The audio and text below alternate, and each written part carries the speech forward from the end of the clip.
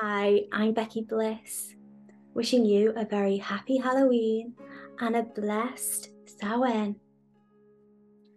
The roots of today's festivities are derived from absolutely nothing scary at all. They date back to the ancient Celts, marking the end of the harvest and the natural transition into the darker half of the year. This is a time that marks the halfway point between the autumnal equinox and the winter solstice.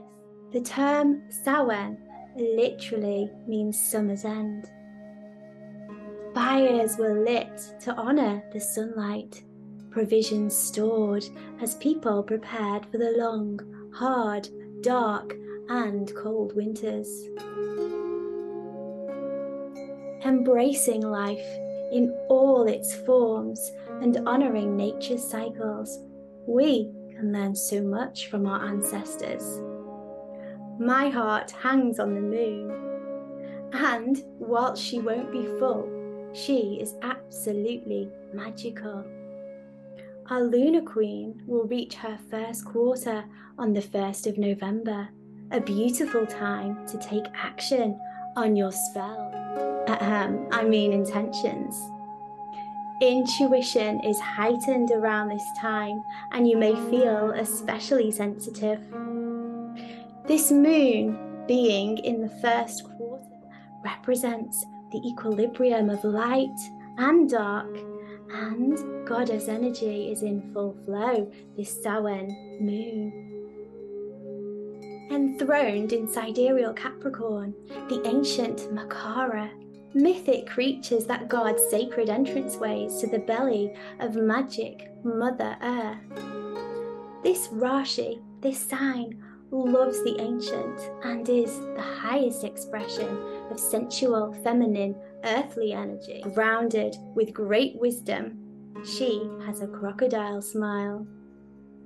Our mystic moon is sandwiched in between Pluto, who represents the underworld, death, the otherworldly, and, of course, our ancestors, and Saturn, known as Shani, signifying hard work, service, and excellence.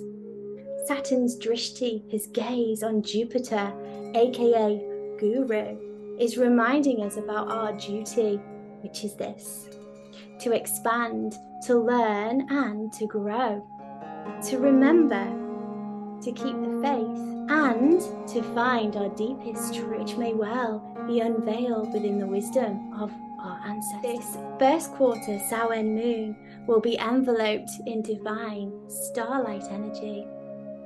Until just before 11 p.m. GMT, she will be seated under the guardianship of Uttarashada Nakshatra, bridging us into the spiritually unknown. And after this time, as she carries us beyond midnight and into unseen realms held in divine embrace with Shravana Nakshatra, the stars of the Pathwalker, also ruled by the moon herself. This asterism reminds us of how far we have travelled and how far we still have to go. To know what lies ahead, we inquire within and establish our goals in alignment with our deepest truths.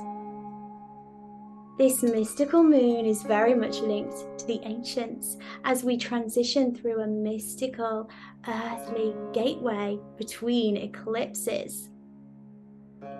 Keep your inner fire lit, straighten each other's witches' hats, and never forget your divine, inner, feminine magic. This first quarter moon on November the 1st is especially auspicious for travel, for study and learning, for exploring ancient wisdom and knowledge, humanitarian work, transformation, working magic for the highest good, helping others, and meditation.